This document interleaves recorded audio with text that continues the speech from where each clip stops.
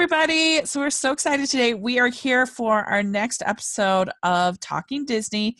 Once a month, Stanford and I get together and we talk about a Disney canon film, and we leave it up to the number picker to decide what we're going to talk about. The mighty number picker. Yes. And and this month they chose the 16th Disney animated classic, Sleeping Beauty. This is so exciting, and it fit in just perfect with a lot of different things going on. In fact, even today they announced the moving up. We don't have to wait an additional 6 months for our Maleficent sequel. So that is not exciting. I am exactly. You and I both are just like, whatever. But kind of ironic that they came today. Announced that today. We're filming, but thanks so much, Jennifer, for coming on the podcast to talk about this. Oh, thank you. Thanks for the invite. It's so great to talk with you about. I'm really excited to talk with you about Sleeping Beauty. Yeah. Why don't you tell everybody what the experience that you had? Well, yeah. So again, this was just one of those fluky things. This here, the mighty number generator picked Sleeping Beauty, and then I belong to D23, which is Disney's official fan club that that they run from the Walt Disney Company, and about once a quarter, it seems like, or maybe twice a year, once a quarter, the D23 club provides an opportunity to see a classic Disney film on the big screen in the studio theater on the Disney Studios lot in Burbank, California. So it's usually some kind of a nominal charge. And you have to, of course, for those of us who don't live in California, you have to get to California to be able to go. They typically do it on a Saturday afternoon, so it's like a Saturday matinee. But this most recent was Sleeping Beauty, and I was able to get a ticket, and I just was so thrilled I got to see this movie on the big screen, because I've seen it on the big screen before, but typically when they show these movies on the Disney Studio lot, it's a digital print of the film. Super high quality projection, wonderful sound, wonderful seats. It's just a really great experience. I would just encourage anybody to join D23, and not just to go have an experience, seeing a movie on the Disney Studios lot. So fun. Plus, you get to go on the lot, right? And so the studio theater is literally just right immediately adjacent to the original animation building that Walt Disney, had built in the late 30s, early 1940s. And so there you are, we were watching this film that was just created 100 feet away. Yeah. And that part was thrilling. Not to mention just seeing this movie on the big screen, because that's the winning part really for me of Sleeping Beauty, is the incredible artwork, the incredible animation, the incredible backgrounds, the incredible art direction and production design of this film are just beyond reproach. Yeah. They're just stunning. So anyway, it was a cool experience, and I just wish I could have beamed everybody down there. I know, and gone, because it was so cool. I would I would love to see this on the big screen, just for the music alone. Having the music on the big stereo, in the theater, and so great. We'll talk about it, but I think it has some of the best voice acting in the history of movies, and just to hear that would have been incredible. Yeah. So I'm very jealous. This is not one I have seen on the big screen. I've seen most of the princess movies at one point or another on the big screen. I've seen a lot. I've seen Fantasia as well. A lot of the classics, but I have not seen Sleeping Beauty, and I would love to. Oh yeah. I hope you can get to see. I hope you can see it on the big screen someday. Yeah. Rachel, because I think you just love it. So this film was released in 1959, and I feel kind of bad for Walt Disney sometimes, because I think that almost every time that he really tried to push the studio, it's interesting because we were just talking in another podcast about Disney's attempts this last year to do to take risks and how they didn't work.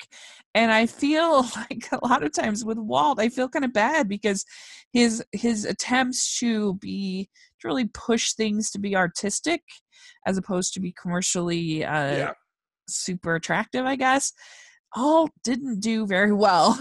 Right, I know. And so it's just kind of it's sad because I don't know, it's just a weird thing. Like, you know, you're something like your Fantasias, your Bambis, your Alice in Wonderlands, Sleeping Beauty, these kind of more artistically ambitious films were not as successful as your Lady and the Tramp, 101 Dalmatians, Snow White and the Seven Dwarfs, Cinderella, all films I love, but just more.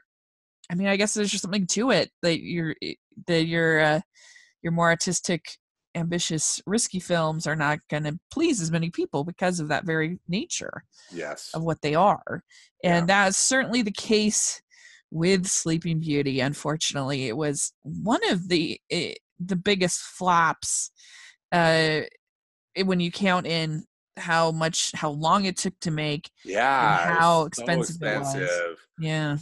In the history of Disney, it's one of the biggest flops, which is such a bummer because, you know, after Sleeping Beauty, I don't know, I just feel like if it had been a big success, it would have pushed them, and we wouldn't have had this. I mean, obviously we had the lull after Sleeping Beauty, partly because of the death of Walt Disney, but I know, I just feel like because he died in 1966, so fairly soon after, 7 years after. But I just feel like if it had been a huge success and people had loved it, we would have seen like probably 20, 30 years of different Disney than what we got. Type of films. Because you know, you compare Sleeping Beauty to the next film 2 years later in 1961, 101 Dalmatians. And I mean, they're very different films, and they were also, but they were using a more cost-effective style of animation with 101 Dalmatians. Right. Although I adore the art in that film too. I think it has its. It was definitely the best usage of sketch style, the Xerox style, for sure. Because I mean, you have it was brilliant because you have a bunch of characters with black spots, perfect Xerox. But I agree with you on Sleeping Beauty because the art is so remarkable, and it's really more of a cerebral, you know, and it's more of an arty film, as you say, more than just kind of popular entertainment. Yeah, it's very true. So I loved Sleeping Beauty though as a little girl. I really just thought I thought it was funny. I thought it was romantic. I, liked music, and I love Cinderella as well. But if you think about it, because there's sort of this idea that all Disney makes are princess movies, which is very much not the case. It's not true. Yeah. And I think that we kind of get that impression because of the Renaissance period where there was a lot of female centric, even if they weren't particularly Disney princess movies, they were female centric. And I know, so then you had that period where you had, Little Mermaid, Beauty and the Beast, Aladdin with Jasmine, Pocahontas, even Hercules kind of has a little bit of that.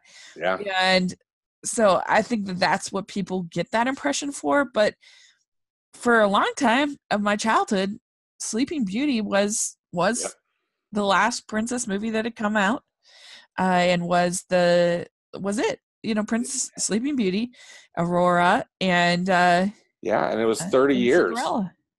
Until The Little Mermaid came out, in 1989, when we finally got another princess movie, which is part of the reason why I loved it so much. But I don't know. I just really I showed you the picture of me going Halloween as Aurora as a kid, and that was really special. And Also, That's the cutest. It's such a yeah. cute picture. Those are great costumes Yeah, my too. mom's amazing. And my sister went as Merryweather, and it was really That's so cute. fun. Yeah. And I also think there was something about Maleficent that really uh was really kind of scary and brave a little bit, whereas as a little girl, I Hmm. remember just thinking she was so bad because she said at one point, she says like all the powers of hell or something like that. Yeah. And I remember just thinking, oh, she Yeah. is so bad. She's swearing. Yeah, exactly. Yeah. And it gets pretty scary. I mean, for a little kid, Oh yeah. and She's terrifying, I yeah. think. Next Yeah. to the only thing I can remember being more sort of scared by is maybe the Wicked Witch Yeah. in Wizard of Oz. And then Return to Oz scarred me for life. Well, I hate that movie. scarred us all, that thing. Yikes. But yeah, it was just a very memorable movie, one that I really loved as a little girl. So I have a lot of nostalgia for it, a lot of love for it. Yeah. I want to know what's your sort of feeling about this movie going into this watch? Well, the princess thing doesn't really Right. speak to me, but I think when I started just learning more about animated films and how they were put together and they were actual people, that were creating these and Yeah. learning about who some of these different artists were and some of the histories of some of these films. I just think Sleeping Beauty has some of the most remarkable art of any Disney film, Yes. Disney animated film.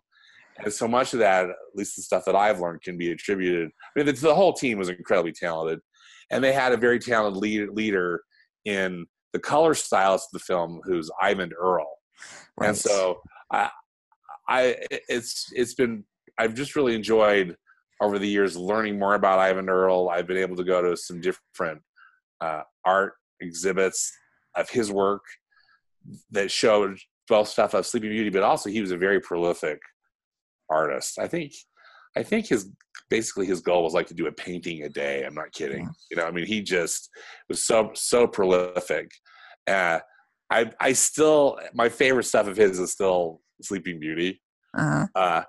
And he does some other stuff for Disney and some other short films and things for Disney, and it's interesting to see because you can really see, clearly identify that it's his once you're familiar with his style. But I just adore his work. And I think you can tell, this is sound weird, but I think you can tell that the animation is truly great in this movie because there are many spots where I know I'm like, they recycled that one later on in Sword in the Stone. They recycled it in Beauty and the Beast. Beauty and the Beast, yeah. All over the place in this movie. You're like, they knew that this movie was beautiful. Mm-hmm. And so they used it a lot, I think. Yes.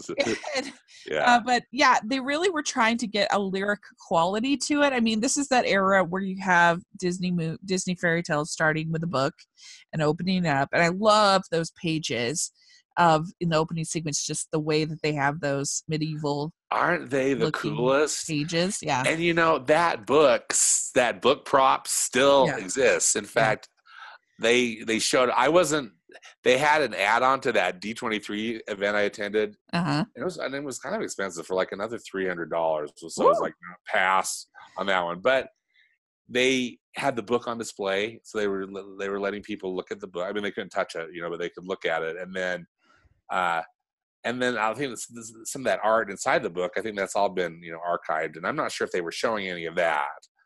But and then they had a special lunch, and I think they also had like a Sleeping Beauty character there. So it was like lunch for the princess. Yeah. But, character meal. I mean, I'm sure it was really cool. But just to see pictures of that book, because I love that. How the jewel book and how wonderfully it's put together. Yeah.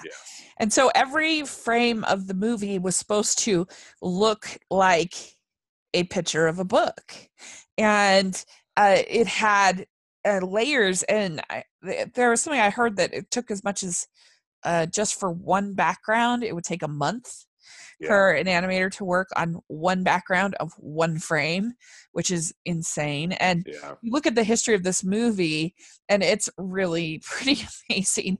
They actually started production. This, not, of course, they had pre-production that went on for many years, but then the actual start of the production of the movie was in 1951. They had, from what I've read, they had most of the voice cast recorded by 1952. Oh, wow. And I mean, if you think about it, that Disneyland started in 1955, and you had Sleeping Beauty's castle in Disneyland. Yeah. And that ended up being 4 years before the movie the even movie opened. even released, which is crazy. Yeah, that is crazy, isn't it? And pretty interesting. Almost, yeah, because it was like a great advertisement, right, for the film. That the centerpiece of Walt's Park was this movie that was about to open. An interesting thing of note too. I don't know if you've ever gone through that Sleeping Beauty Castle walkthrough that Yeah. you can do. It's changed over time, but the current iteration of it, they brought it back. Ivan Earl, the artist and color stylist of the film, came in and did those little window. I mean, Did he? Those were his, yeah. Oh. Which is really cool. They're really neat. Yeah, it is really cool. I kind of wonder if we're ever gonna get a if it's big. I don't know if it's big enough inside. I don't really know what it's like. Nobody knows what it's like inside. But in Disney World, they have the whole Cinderella's castle character meal thing. All right. I mean, the castle is just absolutely gigantic, right, compared to what's in California. Yeah. Right. So, but anyway, yeah, that is really a fun little thing there that they have at Disneyland, and you'll see Aurora quite a bit out at the park. Which that's true. Yeah, they've got that Aurora walk around character, don't they? Yeah. Yeah. And because one of the things that's so great about Walt Disney is he encouraged his artists to get formal training. They basically set up for a while he had the artists going to a special school. I forget the name of the school. Yeah, it was like Chonard, or I'm trying to remember the name of the And then he finally, I think, just set up his own school there at the studios. Yeah. And so they were taking classes and they were improving there. He really took it as art and as something beautiful. And I think that that's something that we just have lost, because people make beautiful things with the CGI, but it's way more technical, way less, a man in his paintbrush kind of a thing. Yeah, not exactly. the same. Yeah, exactly. It's not the same. And so I love to look at this movie, especially the whole sequence when she's in the forest. Yes. It's just incredible. That forest scene is absolutely incredible. I think those trees, those gigantic trees that were painted, even just the tree trunks, are remarkable. And again, those are attributed to Ivan Earl. He was trying to go for the stuff that I've read and heard about this, that he was trying to make it look like a combination of a medieval tapestry, but also almost like a mid-century painting too. So it's this really interesting combo, but it's gorgeous. Like, I just want to go live there in that forest. Yeah. That's that scene, that sequence, that Once Upon a Dream sequence is amazing. I agree. It's definitely one of the most beautiful pieces of animation ever made. No doubt about it. And, they had a lot of division with the movie between the various directors. Milt Kahl had a lot of problems with Walt. He felt like Walt's attention was elsewhere, which is probably true, because Disneyland. Disneyland.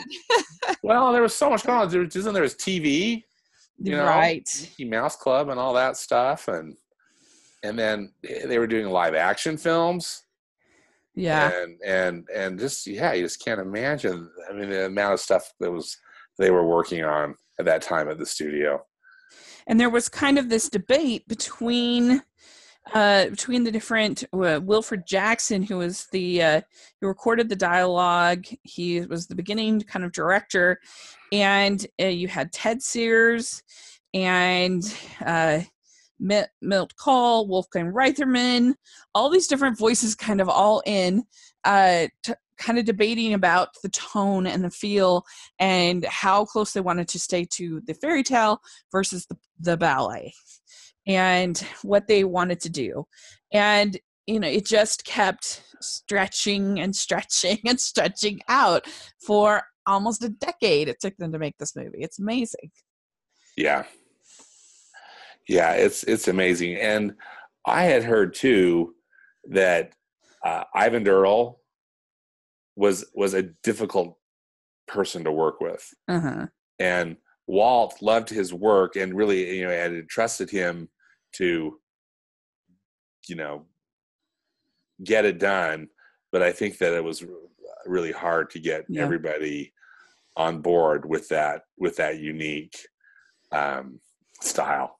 Because originally it was planned to be released in 1955, which totally makes sense when you think that, Disneyland was scheduled for 1955. Yeah. And can you even imagine if a movie had 4-year delay today from its initial release? You can't even, it's just like, no, it would never happen.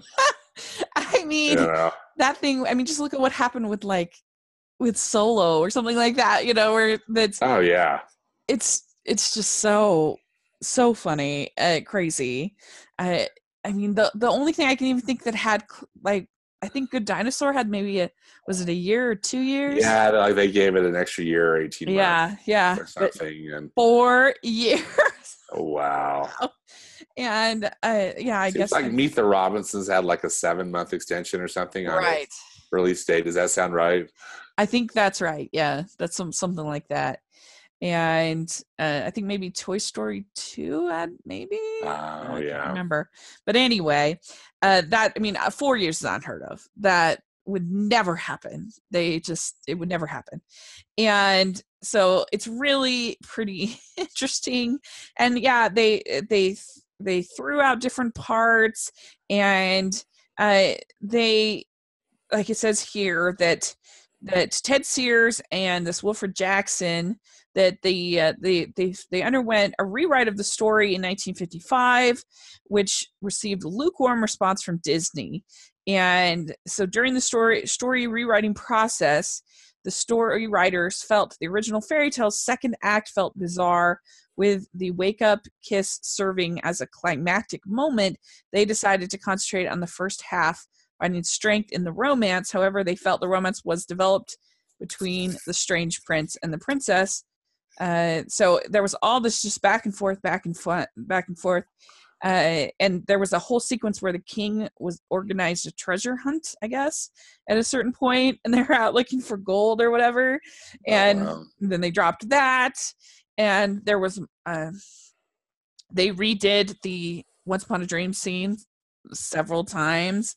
They originally had, I guess, Prince Philip and Aurora meeting earlier, and then they changed it to this random by chance encounter.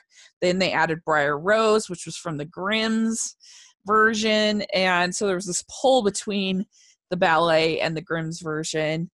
And it's really interesting that and they cut a lot because it's not that long of a movie for no, it's only 75 minutes. Yeah. So it definitely so I don't know, that's all pretty interesting to me. Me too.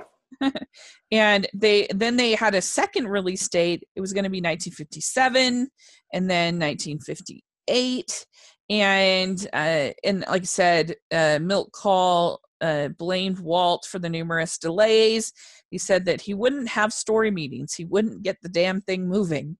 And so, yeah, and then a last minute, Eric Larson was removed from the project. in like 1958, which is so crazy. And I mean, we thought that Solo was messy. It's nothing on this. Yeah, exactly. You know, it just puts a lot of stuff into perspective, doesn't it? About, you know, what we read today, how films are made and whatnot, and Yeah, this has been ongoing. These battles, these creative battles. Yeah, and then a guy named Clyde Geronimi was put in instead of Larson, and then Wolfgang Reitherman got in on it, and they were going to have Philip die in the dragon sequence, and then obviously that ended up getting changed. But can you imagine, as late as 1958, they were going to have Philip die? What? Holy cow. Yeah. Like, what in the world? Yeah, it's crazy. So it's amazing that the movie is as good as it is with all this madness. Yeah. I think. Oh, sure. I agree. You know, with all the turmoil and whatnot. You know, I don't think that the story is necessarily perfect, but I got to tell you, I think I had mentioned this to you earlier, but seeing this movie again on the big screen, whatever issues I might have had with the story, I just completely forgot because I was so just entranced, basically, by this gorgeous art and music. Yeah, and you're right about Ivan Earl. That he wanted it to feel like, you said, a tapestry and also a page from a book. He says where his trees might have curved, I straightened them out. I took this painter Henge. She says I took them as inspiration, the Italian Renaissance, but then just turned it into my style. He says, yeah. And he had and I guess him and Geronimi had very creative differences. Not get along at all. Yeah. And Geronimi said that Ivan Earl, that he lacked the mood in a lot of things. All that beautiful detail in the trees, the bark, and all of that, that's all well and good. But who the hell's going to look at that? The backgrounds became more important than the animation. He'd made them more like Christmas cards. So that's that is to give you, I think, a flavor of what this was all like. It's very interesting to me to read about. Oh yeah, you know, it's fascinating. One interesting thing I think to note too, Rachel, on it is that it was the second film from Disney Animation that was done in a widescreen format. Yeah. And the first one was Lady and the Tramp, which was from 1955. That was in Cinerama, I believe. Right. And then this was done. I'm not sure they were calling it Cinerama. It was like 70 millimeter though, you know, so widescreen. So, which I think, of course, added to the time because the backgrounds had to be all that much bigger, you know. Yeah. Because of the that ratio of the screen. Yeah. Yeah, I mean, it must have been amazing to see it on because they had done, I think, Lady and the Tramp was also Lady and the Tramp. Mm-hmm. And that I would have loved to see both those movies on that widescreen. All right. Yeah. Very cool. So yeah, well, let's dive in and talk about. They also used a lot of live action. They basically shot the whole movie as a live action film, and then used it as their guide when making the animation. And then what's cool about that is that Eleanor Audley did both. She did the voice and the live action acting, which I think is just so cool. Really cool. Yeah. And there are pictures of her with the Maleficent horns and everything like that. Yeah. Yeah. And I wish I didn't find anything about why they decided to design Maleficent the way that she is with those horns. I'm guessing it was sort of inspired by kind of a devil kind of look. Yeah, I wondered about that too. I don't know. It's, you know, Mark Davis, the great Disney animator and also Imagineer. He designed both Briar Rose and Maleficent, and you know he was I guess the lead animator on that. And I thought I had read some stuff about what I don't know about the horns. I think they were trying to make Maleficent very beautiful, but then that, because of her very pointed features, that just adds to the scariness of her too. Well, and Maleficent actually means devil, right? Yeah, well, or bad or something. Yeah. Some kind of, yeah. Yeah. It says on Google, it says causing harm or destruction, especially by supernatural means. So okay. Devilish kind of a thing. Yeah, for sure. Yeah. So anyway, that's all sort of our background, but it's also interesting, I think. But let's dive into the story a little bit. So we start out with the christening scene, and I'm curious, as a member of the Tabernacle Choir, what do you think of all of the choral "Hail to the Queen"? You know, all the choral singing in this. I don't know who it was, but I don't know. How do you feel like that holds up? Oh, I like it. Yeah. You know, I think it. You know, they're not using a giant-sized choir, but clearly good singers. But it also sounds very distinctive from the type of singing you hear in films in the 40s and the 50s.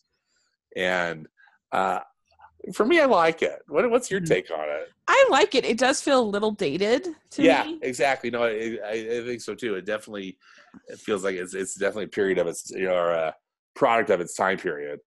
Yeah. But I don't necessarily think that's bad. But yeah, it's not like for me, the music, the singing in Snow White feels dated, and I don't really like it. Mm-hmm. I mean, I like the songs. That high pitched singing isn't my favorite. Yeah. But it does feel a little dated, but I like it. Mm-hmm. Yeah. So there you go. Exactly. But yeah, it really kind of gets you into the feel of this movie, and you've got this whole christening scene, and I love the animation on the gifts.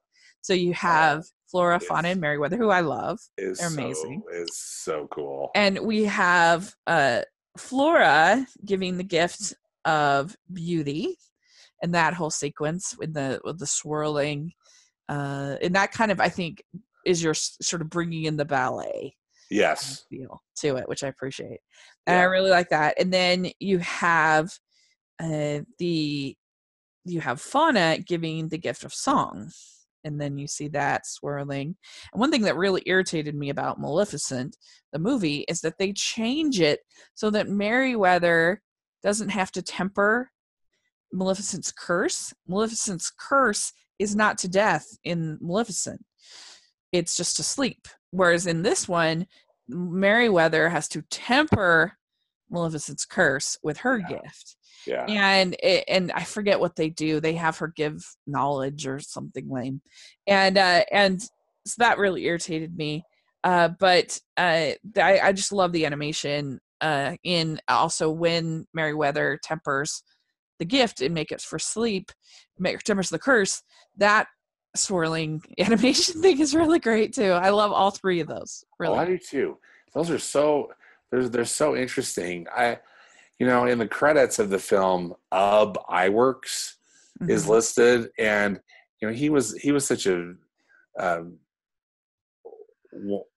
amazing special effects designer and artist, and I just have wondered how they even put those on film. Yeah, they look like it's 3D, right? The way that those things are swirling and all the different images that are floating around. It's just a knockout. I mean, I just wondered if that sequence alone took a year. Speaking of the time it took to make this film, amazing. Mm-hmm. I agree.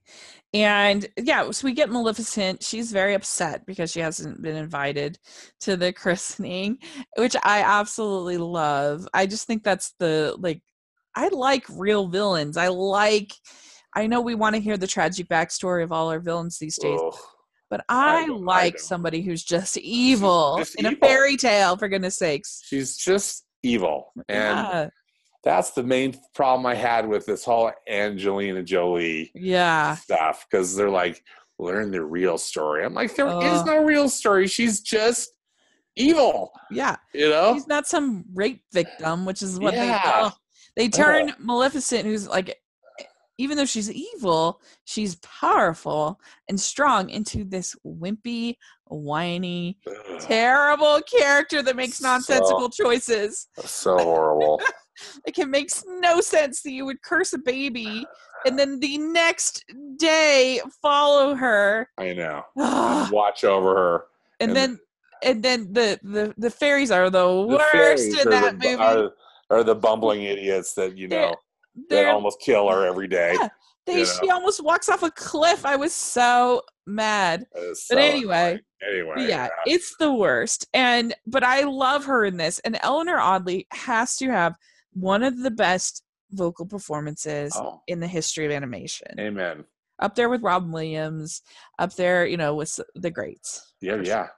She's so good. She's so good. And the character design, I know we've already kind of talked a little bit about this, but just, those black robes and the horn and the colors and everything. Yeah. She's so, and also how, don't you love how she is, is able to disappear away into that funky design or whatever, she vaporizes away. Yep. So amazing. I love every character design in this movie. I even like the bird. I like everybody. They're all amazing. Oh, all of Sleeping Beauty's forest friends. I mean, I do too. They're all fantastic. Good. And so she gives the curse, and there are definitely a couple little plot holes, I guess, in this movie, probably from the messiness. But it doesn't really make sense that they have to take her into the forest when she's a baby, if it's not going to happen until she's 16. There's no reason why you wouldn't just have her come and hide at 14. Those last few years of her life. Right. Before turning 16. Yeah. But whatever. 15 and a half, like, put her in hiding. Like, what's going on? If anything, like, keeping her completely ignorant of it would probably be the most dangerous thing you could do. Yeah. Because she could just stumble upon all kinds of things and not realize. So anyway, it doesn't really, but who cares?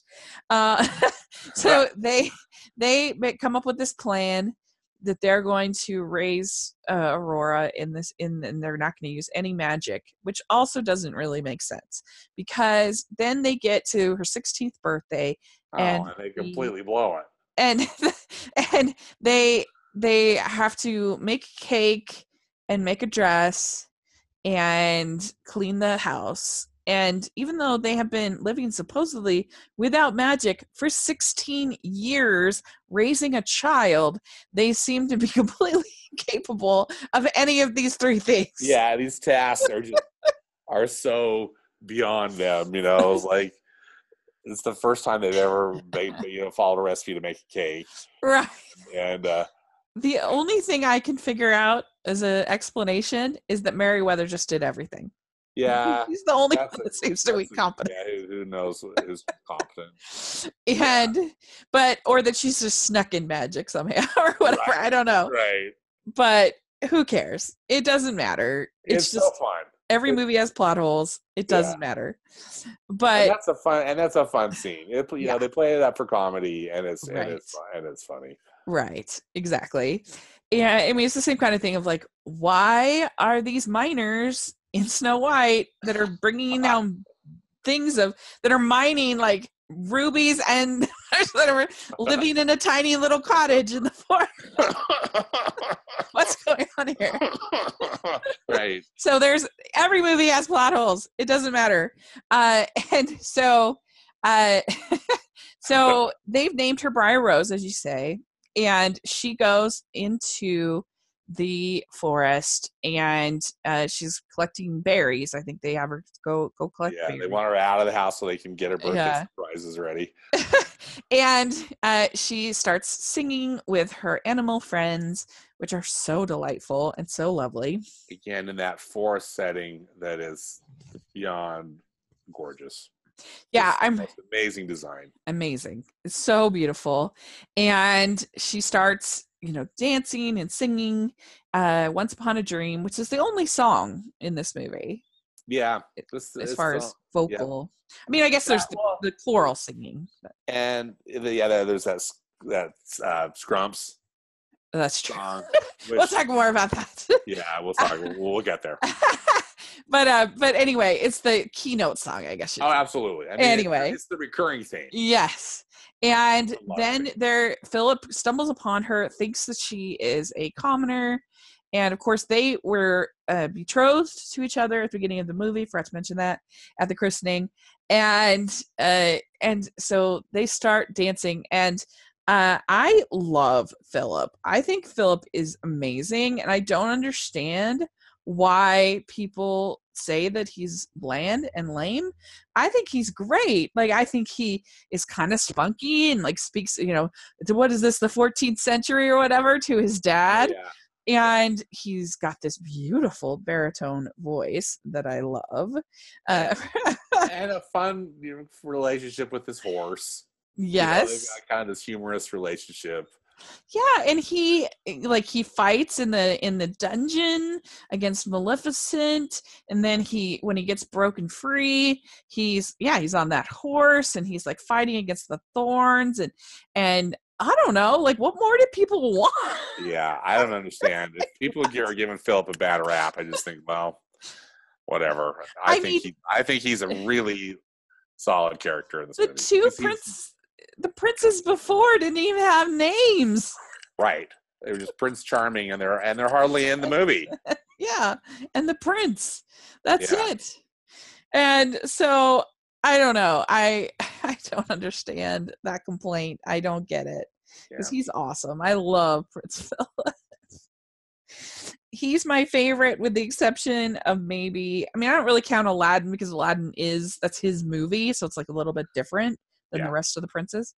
But I think that Chang in Mulan is probably the best. I mean, Flynn Rider's so great, but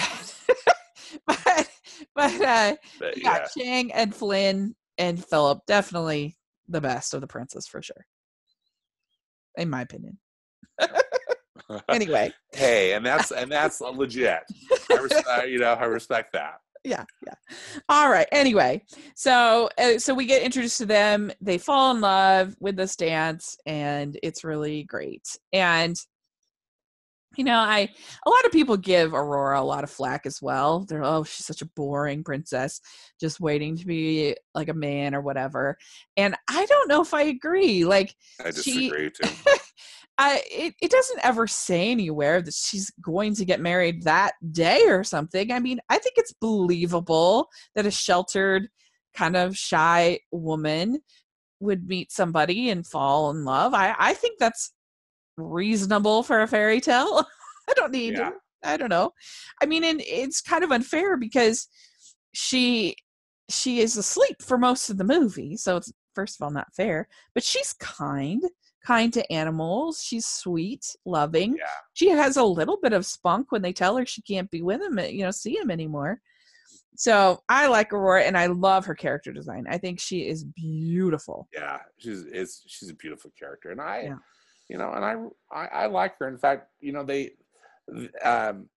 Disney hired an opera singer, a young opera singer, Mary Costa. Amazing. Her performance is amazing. I think she gives a very credible performance. I mean, sure, she maybe doesn't have the most. We don't know her that well, and whatever. I think she does great. Yeah. And I'm with you. Yeah. So anyway, then Maleficent sends the bird out, which I think is named Diablo. Yeah, I think he's Diablo. Yeah. Sends I a think bird out. at least that's what we know him as, right? I don't know if they ever established that in the film, but Yeah. And so she sends her bird out to go, and she's at the Forbidden Mountain. Yeah, because her minions haven't been able. Her minions have been out looking for a baby for years. For 16 years. Yeah. Which was a bit of an oversight on her part there. I know. And her minions are so great too. I mean, they're designed in such a fun way. You know, just kind of these really odd looking creatures. I think they're so cool. Yeah, I agree. And anyway, so they're at the house and they decide to use magic, and there's this war between, they make the dress pink or blue. And Flora wants to make it pink, and Merryweather wants to make it blue, and so they're back and forth, and like the magic goes through the chimney, and the Diablo sees it, and he knows where they are. So that's how we know. And what about you? Are you team pink or team blue? Oh, I'm team blue. I think, and I'm glad that for much of the movie she's in blue. I just think it's such a beautiful shade of blue that they created for. I mean, both dresses are they're fine, but yeah, I'm team blue for sure. I think they went with pink as far as her official Disney princess color. Yeah, because at the time Cinderella was blue, right? And so they wanted to differentiate some, yeah. And now they have two blue because technically Elsa and Anna aren't princesses yet, but they kind of have two blue now at this point. So I don't know if they'll branch out, different colors here, but anyway, I think that's why they officially went team pink, but I don't know. But I did poll my Twitter listeners, yes, or whatever, and we ended up with team blue also winning in. Oh wow! Okay, poll. Yeah, 8 for team blue, 4 for team pink, and we had 2 voters that liked the mixed up crazy version. Kind of the disaster version. Yes. Yeah. So yes. And so anyway, so there's that kind of fun thing going on.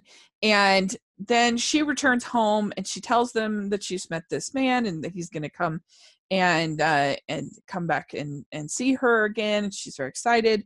Well, then they burst the news that she is a princess and she has to return back to the castle that night. And of course, she is devastated because she won't be able to. I mean, probably a complicated moment. She finds out she's not. But anyway, so she's very sad, but they take her to the palace and they put her in this room and she's crying, and so there's all that. Then we have this scene between the two kings that that I don't understand. It's so weird. This period of Disney movies, they loved having the weird, random get drunk scene. And I don't really understand it. I mean, it's true. It is true. Why is there a random scene in Dumbo where they get intoxicated? I don't know. Yeah, it's like, what does this scene have to do?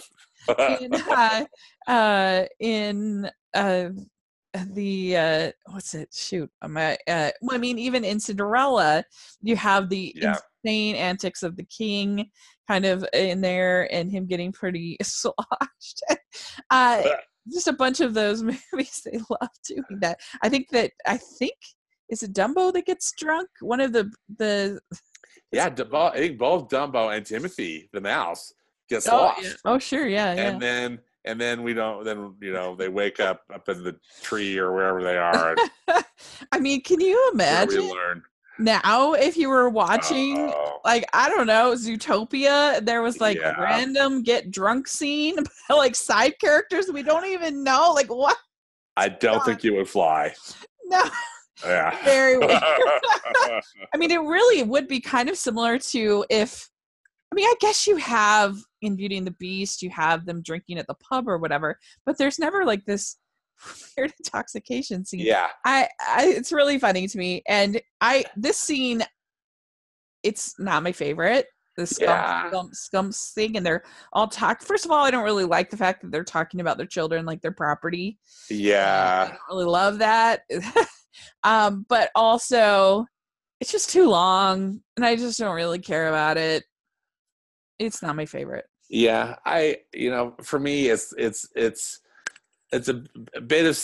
I hear what you're saying about the parents, but it's to me it reestablishes relationship between these two kings, and then the drunk dude is just the comic relief, which is so random. It is so random. He's funny. I mean, I laugh, but I'm with you. It's like I don't know why you're here, but it's kind of funny. Yeah. It's it's really interesting. Yeah. So anyway, so there's that, and then she is up in the room, and they leave her alone, which was very stupid. Because again, like just on that night, leave her alone other times, but be with her on the night of her 16th birthday. Yeah. What are you, crazy? The fairies blow it. They make things right, but wow, they mess up. But I absolutely love the whole sequence, the animation, when you see that sort of green light in the fireplace, and then her whole skin, she looks like an alien, but I love it. Oh, I love it too. So good. She's instantly transfixed, and that really great music, the Tchaikovsky music that they make it work for it. It's so cool. Yeah. And evidently I was reading that the music also went through a similar like rehashing and changing, how much of the Tchaikovsky they were going to use, and changing music directors. And so it was equally messy as everything else. And, wow. but I just love how her skin turns like a zombie green. It's so good. It's so great. She's going up the fireplace, and then they of course find that she's missing and freak out and trying to find her, and she gets up to the top, and she pricks her finger. It's such a great sequence. It's so strong. It is. It's terrific. Yes. So and then you have Maleficent coming on and saying, "You poor simple fools, think you could defeat me, the mistress of all evil." Yeah, it's exactly. And I love how Maleficent then captures the prince. Yes. So then the fairies put everybody to sleep, which is really, really good and smart of them. Smart idea.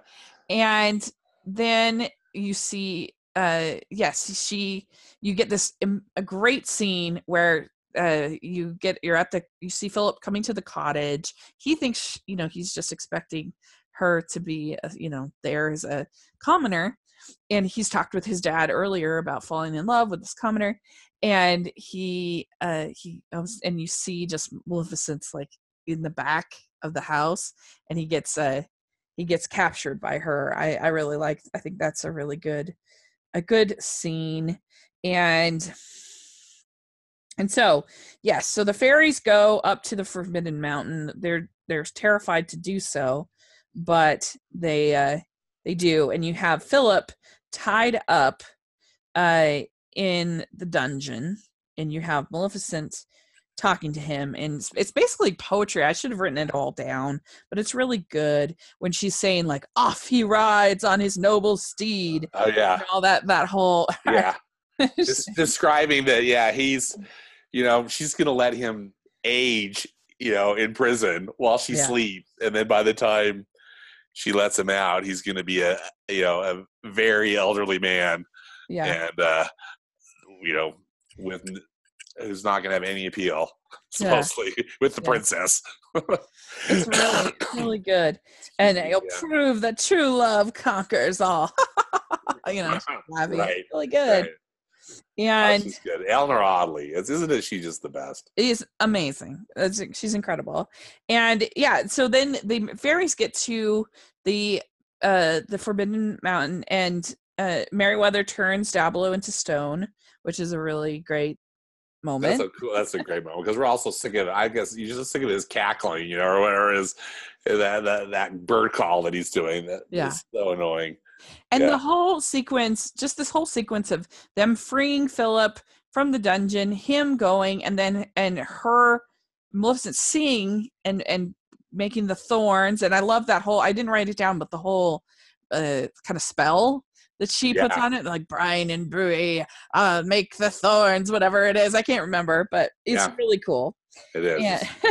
So cool. Yeah, and so then he's fighting off all these thorns, and then Flora, part of the reason they go up to the Forbidden Mountain is they learn that she hears the king talking about how Philip had met a woman in the forest. Yeah, so she figures out that he met Princess Aurora. Right. And so it gets down to a fight between Maleficent as a dragon and Philip, and that's just all amazing. Which is one of the all-time great, fight scenes in a Disney animated film. Yeah. It's that when Maleficent turns into a dragon. Holy smokes, is amazing. It's so good. And like I said, I remember as a kid just being terrified. Oh, so scary. Yeah. And so then Flora makes the sword of Philip a sword of truth. And she gives the spell or whatever for that. Evil die and good endure. Yes. Or something. And yeah. And so he's able to impale, I guess, with the sword, the dragon. And she dies, and I love how there's that impression of her on the ground with the sword through it. Yep. Cool. Very cool. It's and it's a great visual because it's final. It's like, she's gone. Yep. Yeah. And so then they all get to the castle, and he kisses Aurora. And she wakes up, and some people in modern views are like, wow, she didn't consent to him being kissed. Oh my gosh, because they were already in love, and they'd expressed it. They made a commitment that they were going to. Not like it's some stranger. Right. It's so ridiculous. It's so stupid. And so, I don't know, ridiculous. And so she wakes up, and everything is restored, and we see the wedding, and it's all just or I don't know if that's necessarily the wedding, actually. It's just it's like a restoration, though. The princess is back home, and she's with the prince who she was betrothed to, right? Yeah. And the Prince Philip's dad is like, okay, things are okay now. He realizes that everything's worked out. Yeah. So go figure.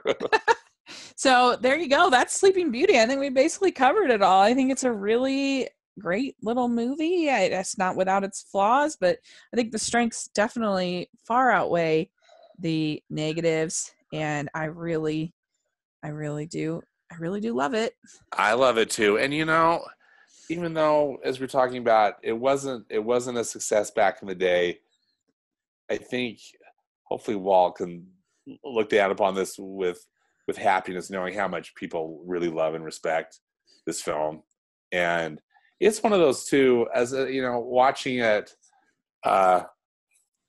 is just as I did on the big screen a couple weeks ago. I think it's one of those that's just going to hold up forever. It's just one of those films that, sure, there's some stuff in it as we've talked about, but it is a timeless classic. Mm-hmm. Yeah. So I actually have it at number 9. in my most recent ranking. Oh, cool. Very Okay. high. Yeah, I really like it. Yeah. Oh, So I love it too. I don't have a ranking, but it's up in the top. Yeah. The top for me. So, all right. Well, good. So let's see what we get next month. All right. Very exciting. So it looks like the pick, we got 25, and that is our favorite, The Black Cauldron. The Black Cauldron. All right. So that will be the pick for April.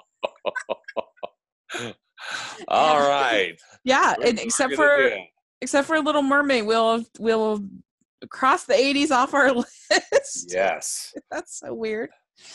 Oh, it is, and be grateful. I love The Little Mermaid. I can't wait to watch that one. But I know. So yeah, that'll be a lot of fun to talk about, and yeah, so something to look not forward to and forward to at the same time. Exactly. So, let me read before we go just some of the comments that I got. Yes. I got a lot on my Twitter about Sleeping Beauty. Georgia Speech says, I have extreme love for this film and everything about it. Aurora, Philip, Samson. Who was Samson? The horse. Oh, horse. Very good. Yeah. The music in all caps, the dancing, the fairies. So much love. Also Team Pink, always.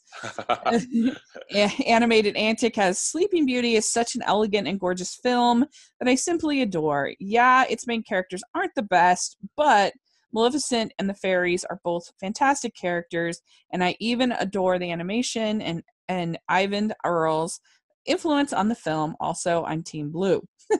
Jim Gizrel says, we watched this as a family recently. We thought blue was the best, but hot take here, the color changing dress is pretty cool in itself. So in a way, I don't take a side. Kyle Ovak says, visual masterpiece, the last gasp of ambition in Disney feature animation in the post-war pre-Renaissance days. Team Blue, but Pink's cool too. Richard Southworth says, one of my favorites from childhood, lovely visuals and music and great characters. I'm Team Blue. And and then we have Alex Klepp. He says, really charming and beautiful. Aurora is okay. Philip is a bit of a bore. Alex. Maleficent is great, and the fairies are awesome. I'm Team Blue because it's my favorite color. And then one more here. Brooks tweet says, such a beautiful film. I always think it's the fairy story rather than Aurora's. Also, Maleficent is, of course, an amazing villain. Oh, and always Team Blue. So there we go. Here's some of that. That's great. Let us know what you think of Sleeping Beauty in the comments section or on Twitter. Let us know. We'd love to talk about it. And thanks so much. This was so much fun. Oh, thank you, Rachel. This was great. What a wonderful film. Yeah. To watch. Yeah. So where can people find you? All right. Well, I'm on Twitter at Stanford Clark, and I also have a movie blog and podcast at moviespastandpresent.com. Great. And I'll have that all in the description section. People can check it out. And you can find me at Rachel's Reviews all over social media and on iTunes and YouTube. If you're listening on iTunes, please give us your ratings and reviews. It really helps us out, help more people to find the podcast. And then if you're listening on YouTube, please give us a thumbs up and subscribe. It really helps us out as well. So thanks so much. And we will talk next month about Black Cauldron. Thanks, Rachel. Bye.